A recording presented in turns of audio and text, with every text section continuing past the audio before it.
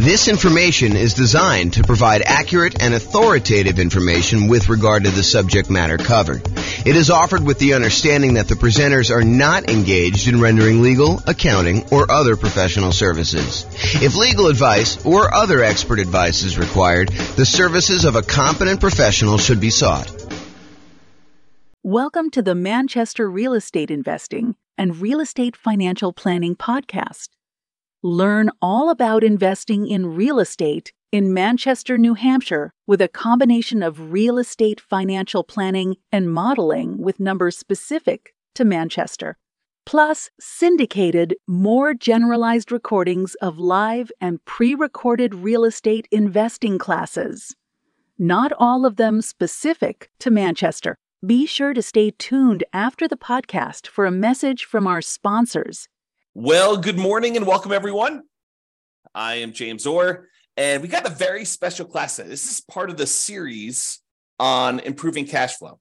And so today we're going over improving cash flow when considering your real estate investing strategy. When you're thinking about which strategy you want to use, how do we improve cash flow when we're trying to decide whether we're doing traditional buy and hold or short-term rentals or house hacking or nomading or whatever we're trying to do there. So all of the things we're going to discuss today have to do with choosing your existing real estate investing strategy. And this is, as I mentioned, part of the series we're doing. And so we've already covered how to improve rental property cash flow when we are searching for properties. That was covered in a previous class. So if you want to see about all those different strategies, go watch that class. We've also covered all of the different strategies of the largest section, the one that has the most ways to improve cash flow, and that was the financing section. Today, we're covering this, how to improve cash flow during the improved strategy phase. So we'll talk about these different options. And then we've got some future classes coming. The one class on how to improve cash flow when you improve the property itself, while you're marketing the property, while you own the property, and then while you're renting the property. So there's different kind of stages that I broke it down into, and we're covering the classes, we're covering the strategies, the 88 strategies to improve cash flow in all of those different stages in discrete classes by stage. So if you're at the stage where you're searching for properties, just review the one for searching properties. If you're at the stage where you're financing, do that. If you're trying to figure out what strategy to use, this is the class you'll want to use for that one. Okay. So when we're thinking about improving cash flow is really made up of how much income you have coming in on the property, all the different sources of income, especially the rent, but then also things like laundry or renting out different parts of the property, or maybe you add in additional services like landscape service or internet service or things like that nature. So there's different strategies of rent or different sources of income like rent, and then all of the other sources of income you have in the property, minus, in order to get cash flow, you have to subtract out all your different expenses. And your expenses are, your mortgage payment, taxes, insurance, maintenance, property management, vacancy, like all of those different things are expenses. And so when you think about how do you optimize, how do you improve cash flow on property? Well, it really consists of two different parts. How do you maximize the income you have on a property? And then how do you minimize all of the different expenses? And a lot of the things we're going to be talking about here today in this class have to do with maximizing income. Although a couple of them have to do a little bit with minimizing expenses, the majority of them are maximizing the income on it. So be sure to consider the impact of both income and expenses and the additional work involved and the value of your time when you're considering all of these different strategies to implement. Because some of the strategies, as you'll find out, they are significantly better cash flow, but they also require a lot more of your time and effort in order to implement them. So just kind of keep that in mind. All right, since we're talking about strategies, this is the list of the different strategies that we've broken out for real estate investing. So I'm not going to cover these because this is going to be covered in its own separate class. However, this is the list. So I'll just run through the titles and you can kind of research these if you want to dig deeper. Buy and hold, real estate investing, buying a property and renting it out and holding onto it for a long period of time. The nomad strategy, buying a property, moving in as an owner-occupant, living there for at least a year. It's a requirement of the lender. Usually do this because you can get very low down payments or nothing down payments, and you get improved interest rates, which could lead to some improved cash flow on a property. So you go move into the property, live there for a year, then you convert the property that you just lived into for at least a year into a rental. You buy another property to move into, and you repeat this process until you have as many rental properties as you desire. So that's the nomad strategy. House hacking, which we'll cover a little bit today, because it's one of the strategies we're going to discuss. That is renting out any part of a unit that you're living in.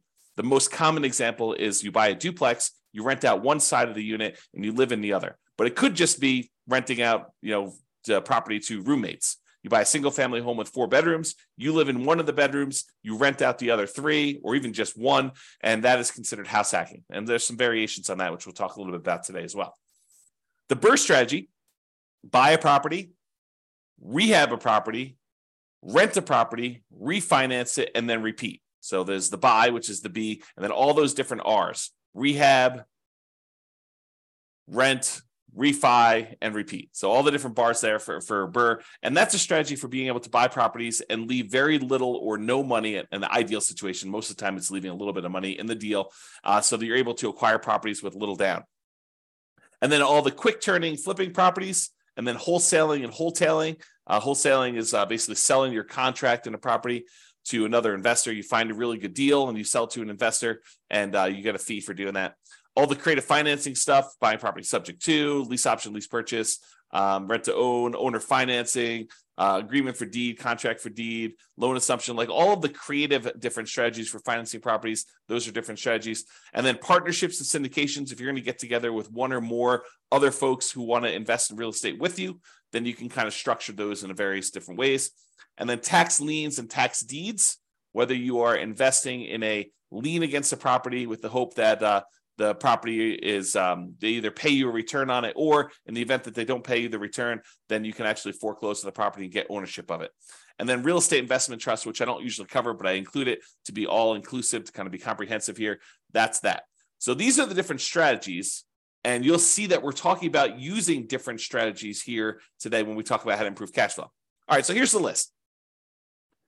Different ways to improve cash flow when you're thinking about the different strategies you can use as a real estate investor. So one of the different ways you can kind of improve this is to change the term that you're renting out properties. So I think a lot of people think about investing in real estate as you buy a property and you rent it out, and you rent it out to a tenant, and there's a year-long lease in place. And maybe the tenant renews for another year, and you kind of keep doing that, or maybe they leave early because they got evicted or they can't pay their rent anymore, and you kind of shorten the term in that way.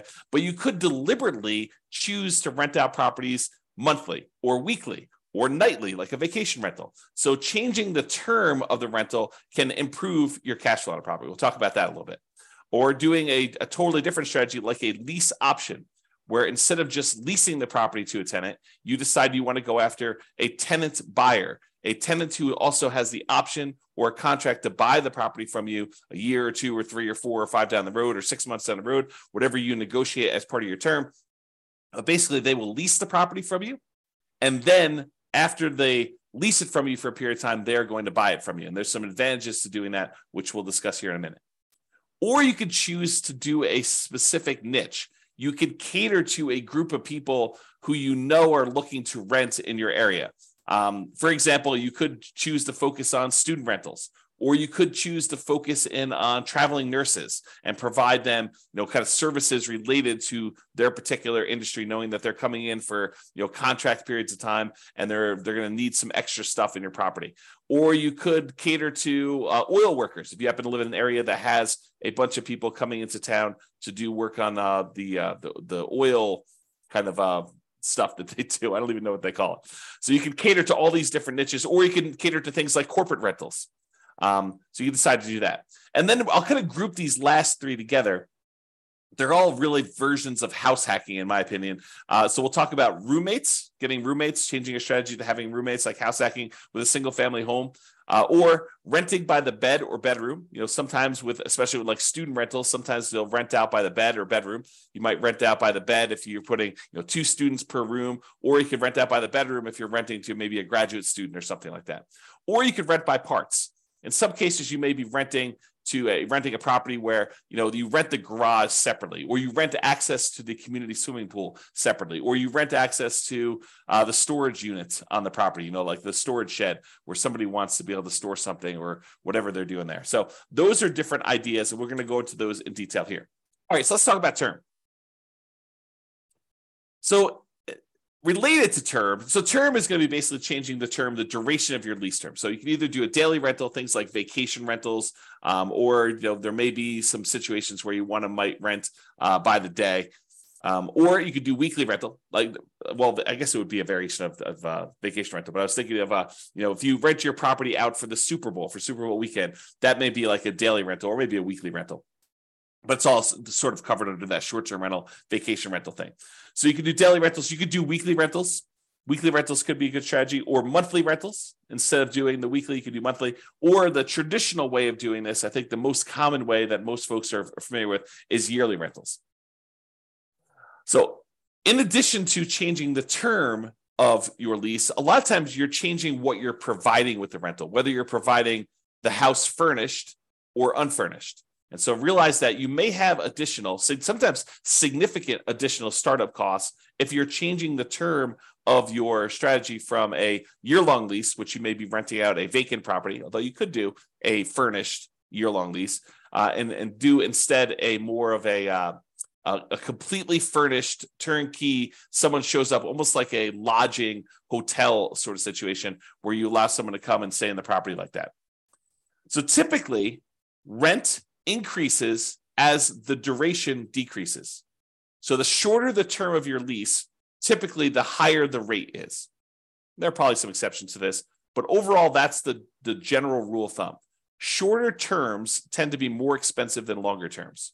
Now, the other thing to watch out for, if you're going to go and do the strategy where you're going to change from doing year-long leases to short-term rentals, which could be significantly higher income on the property, you also have to watch out for increased expenses, like increased vacancy expense. You're not going to have 100% of the nights occupied in most cases. There's probably some exceptions to this, but in most cases, you're not going to have 100% of the nights occupied if you're doing some type of short-term rental or vacation rental. You might have 50% occupancy or 70% occupancy or 30% occupancy.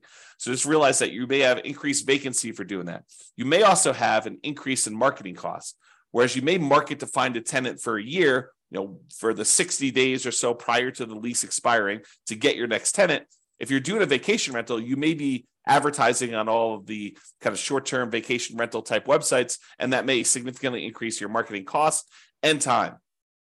And then also your management costs may be much higher. If you're doing short-term rentals, you may have a significantly higher cost to get the property ready for the next tenants, kind of like being in touch with the tenants, kind of doing your contact and making sure everything's ready to go for the short-term rentals. Things like that could be increased by doing a shorter term. And then finally, in some cases, the maintenance on the property on short-term rental could be slightly higher depending on how things in your property wear and what it costs for you to keep up with maintenance on the property for doing that.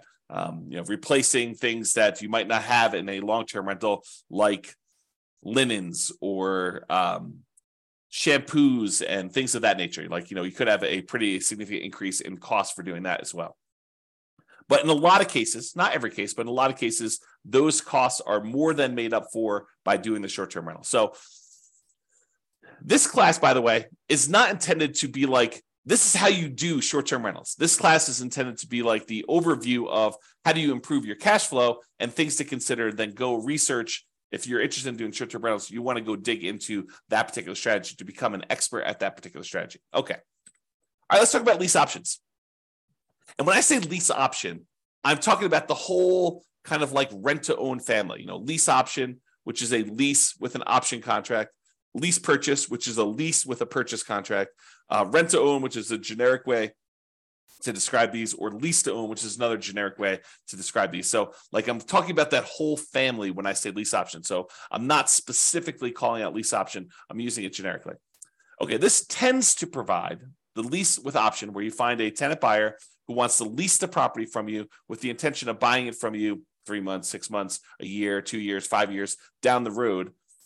It tends to provide exceptional improvement in cash flow in markets where the cost to buy is significantly higher than the cost to rent. In other words, where the price to rent ratio is less than ideal. So if you're in one of those markets where it's really hard to make cash flow work, putting a reasonable amount down, because the cost to buy a property is so much higher than the cost to rent a property, this could be a great strategy for you to consider. If you think about it, and I'll just name some numbers here. Let's say in your marketplace, if you were to go try to buy a property, the mortgage with taxes and insurance and everything on it is close to $3,000 a month. But rent on that particular property is, low 2000s, 2,200, maybe 2,000 even, maybe 2,400. But there's a significant difference between what a property would rent for, and even if you put 20% down or 25% down, what the property would cost you to buy. If you're in a market like this, lease option could be an interesting strategy. Why? Because when you're talking to someone who is coming in, they're leasing the property with the intention of buying it later, you need to talk to them about what it's going to cost them to buy the property.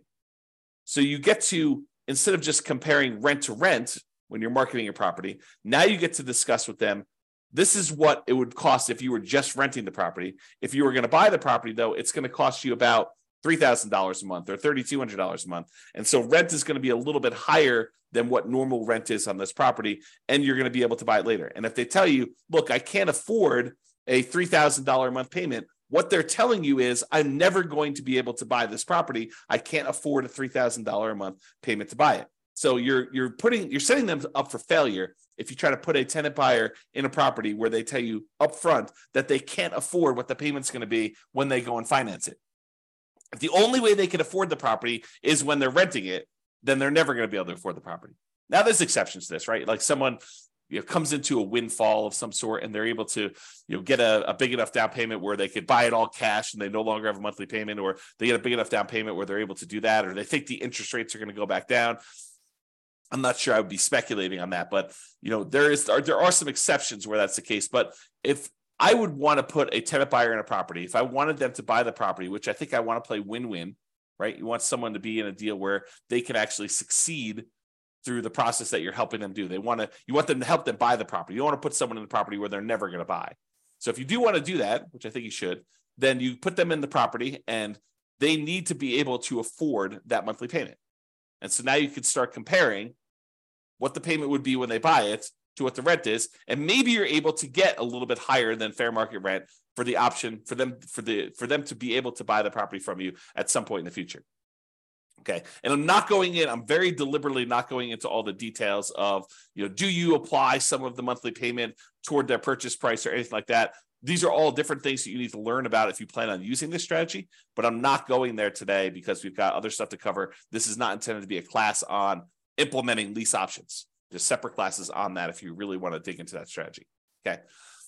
However, even if the monthly fee, the amount you're charging them monthly, was completely identical, right? You were able to get only the same amount you were able to get for rent as renting the property versus doing a lease option. You're only able to get that same $2,200 a month, whether you did either strategy. If that was the case, there are some significant improvements to cash flow from getting a non-refundable purchase deposit when the tenant buyer comes in the property. So even if the tenant buyer is only able to pay $2,200 and the tenant would normally pay $2,200, if you're getting for example, a $10,000 non-refundable purchase deposit, that would significantly improve your cash flow on the property. So for example, let's say they had a 3-year period in order to be able to buy the property, and you're getting from them a $10,000 non-refundable purchase deposit. Well, if you take that $10,000 and you kind of like spread it out evenly over a 3-year period, it's almost like getting an extra $250 more per month in cash flow. Even though you're going to take that $10,000 in many cases, you're going to apply it toward the purchase of the property later.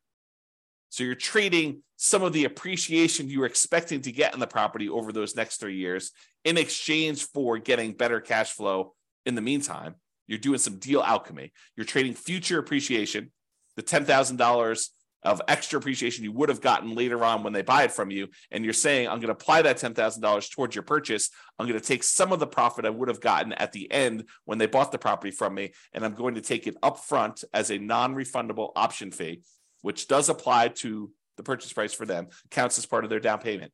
But then you're also getting that, which if you spread it out over 3 years, looks like you're getting $250 plus per month in extra cash flow. So if you thought you were getting $2,200 a month, now you're really getting $2,450, which is significant in certain markets, right?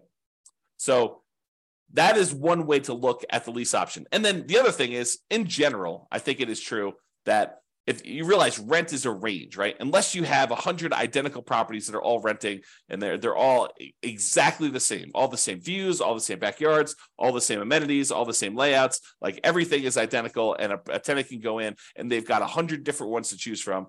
And the rents are going to be pretty much exactly the same for all of those.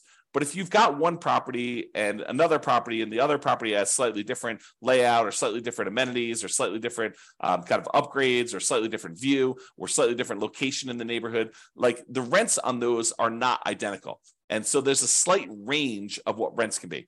If you're a really good marketer, you might be able to get a little bit higher. If you're not such a good marketer, maybe you're going to be a little on the lower end. So realize that the range, rent is not an exact number, and rent ranges vary. And if you're doing a lease option, you're giving someone the ability to buy a property from you, you're almost always going to be on the top of that rent range. You're usually not going to be on the low end of a rent range by putting a property up for lease option, because you're adding something that is extra, that is special, that's valuable to them. So you're almost always going to be at the minimum at the top of the rent range. And in some cases, you're able to get a premium. Okay.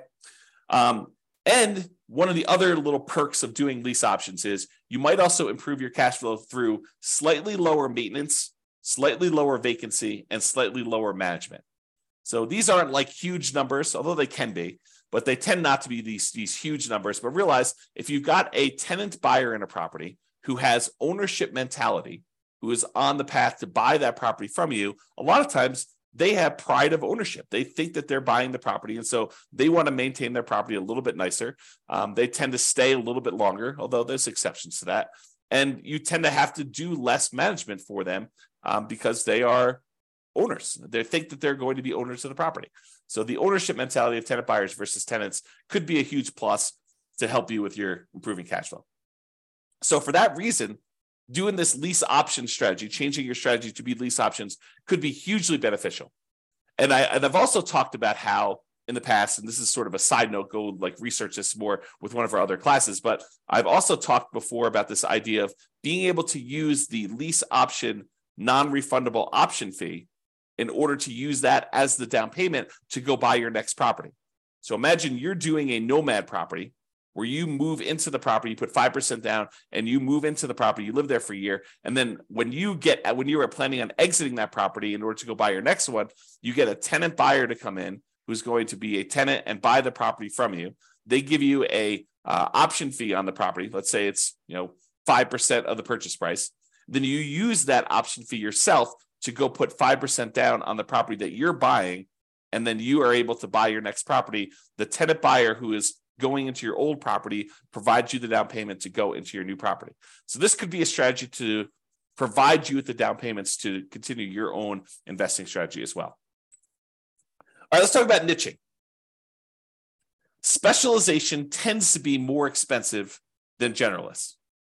So if you cater to a specific audience, corporate rentals, traveling nurses, students, undergrad, graduates, startups, whatever you decide you're going to cater to as part of your particular strategy, it is up to you to figure out how you can provide extra value, what they need, determine what they need, and then provide them what they need, add value to whatever it is that you're offering. And a lot of times you can get slightly improved fees by doing so. Okay. So what can you offer them that would be more attractive to people in that group than just renting another property?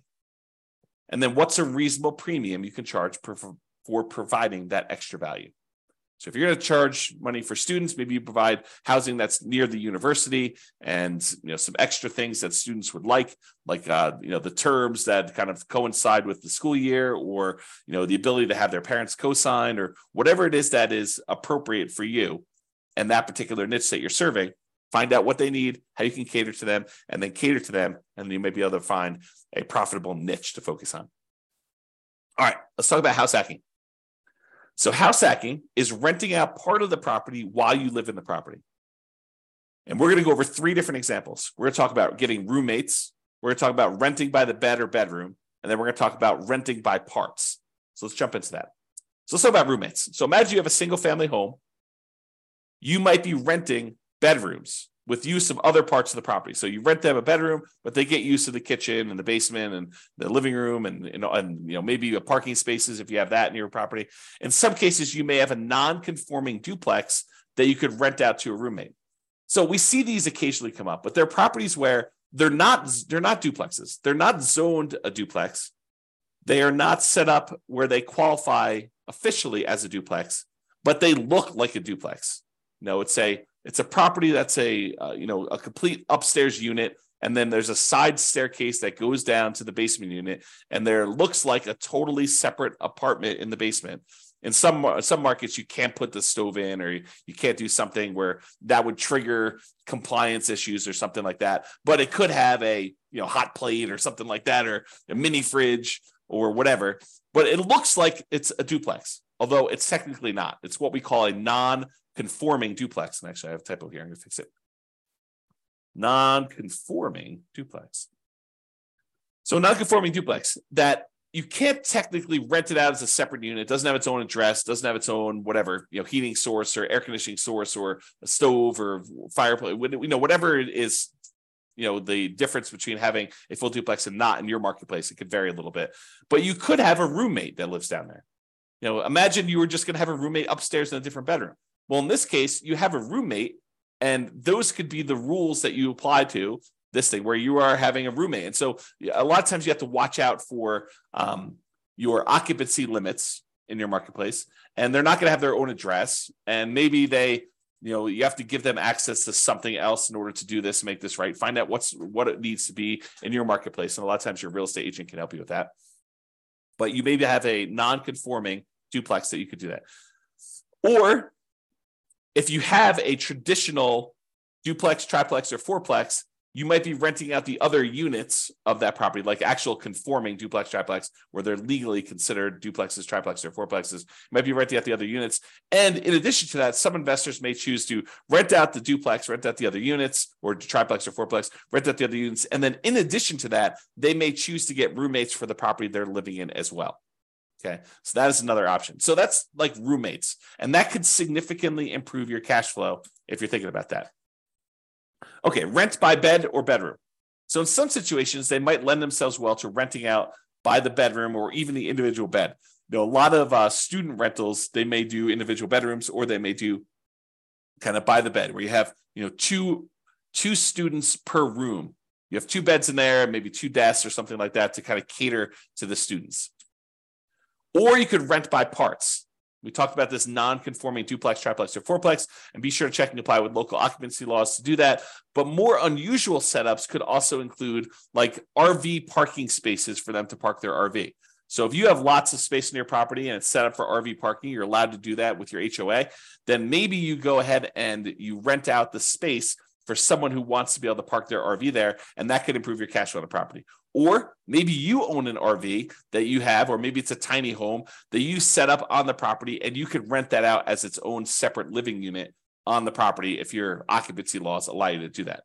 Another common one is if you have a garage or storage units, you could rent out the access and use of the garage separately to somebody who has a car or like machine shop that they really want to have separately, and they don't have space in their apartment, and they want to just rent a private garage to be able to have their setup there so they can do that. It does not have to be, like, it's kind of key point here, it doesn't have to be a place where people sleep.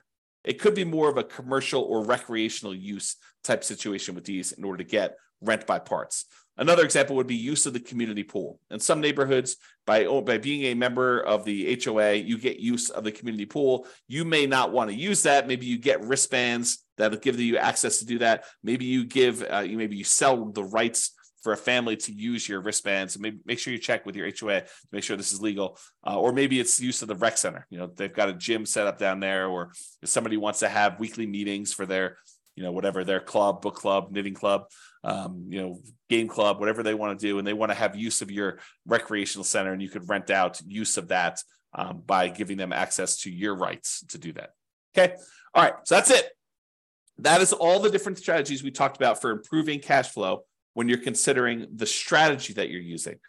So remember, optimizing cash flow is about maximizing income and minimizing expenses. And I got another typo here. The strategy you decide to use will significantly impact the income and, to a lesser degree, sometimes the expenses you're likely to experience on a property. It is better, in my opinion, to take a more holistic approach and to optimize at the various stages we discussed earlier: the financing stage, the searching stage, the kind of like choosing your real estate investing strategy stage, when you're owning the property, when you're marketing the property, like when you're renting the property. All these different things, kind of pick and choose and try to optimize as many of those different things as you can to improve your cash flow, especially in a market where prices are high, interest rates are high, and your rents are lagging. We need to do more things than we've done in the past. Cash flow has become more important than ever and harder to achieve than ever in a lot of ways. And so we really need to implement these 88 strategies that we have in order to improve your cash flow. All right, so that's it. This has been James Orr. I hope you've enjoyed class. I will talk to you soon. Bye-bye for now. With home prices up, mortgage interest rates up, and rents up, but not quite enough to counteract the higher prices and interest rates, cash flow on rental properties in Manchester is harder than ever. Book a call with the Real Estate Financial Planner to apply our proprietary 88 strategies to improve cash flow on your rentals. See the show notes for a link to schedule your call and improve your cash flow today. If you're a real estate agent, lender, or professional in Manchester that wants to help our real estate investor listeners, consider reaching out to learn about collaboration opportunities with this podcast. We'd love to add more value to our listeners by having you assist our investors buy, sell, and finance their real estate investments. See the show notes to schedule a call to discuss collaboration opportunities.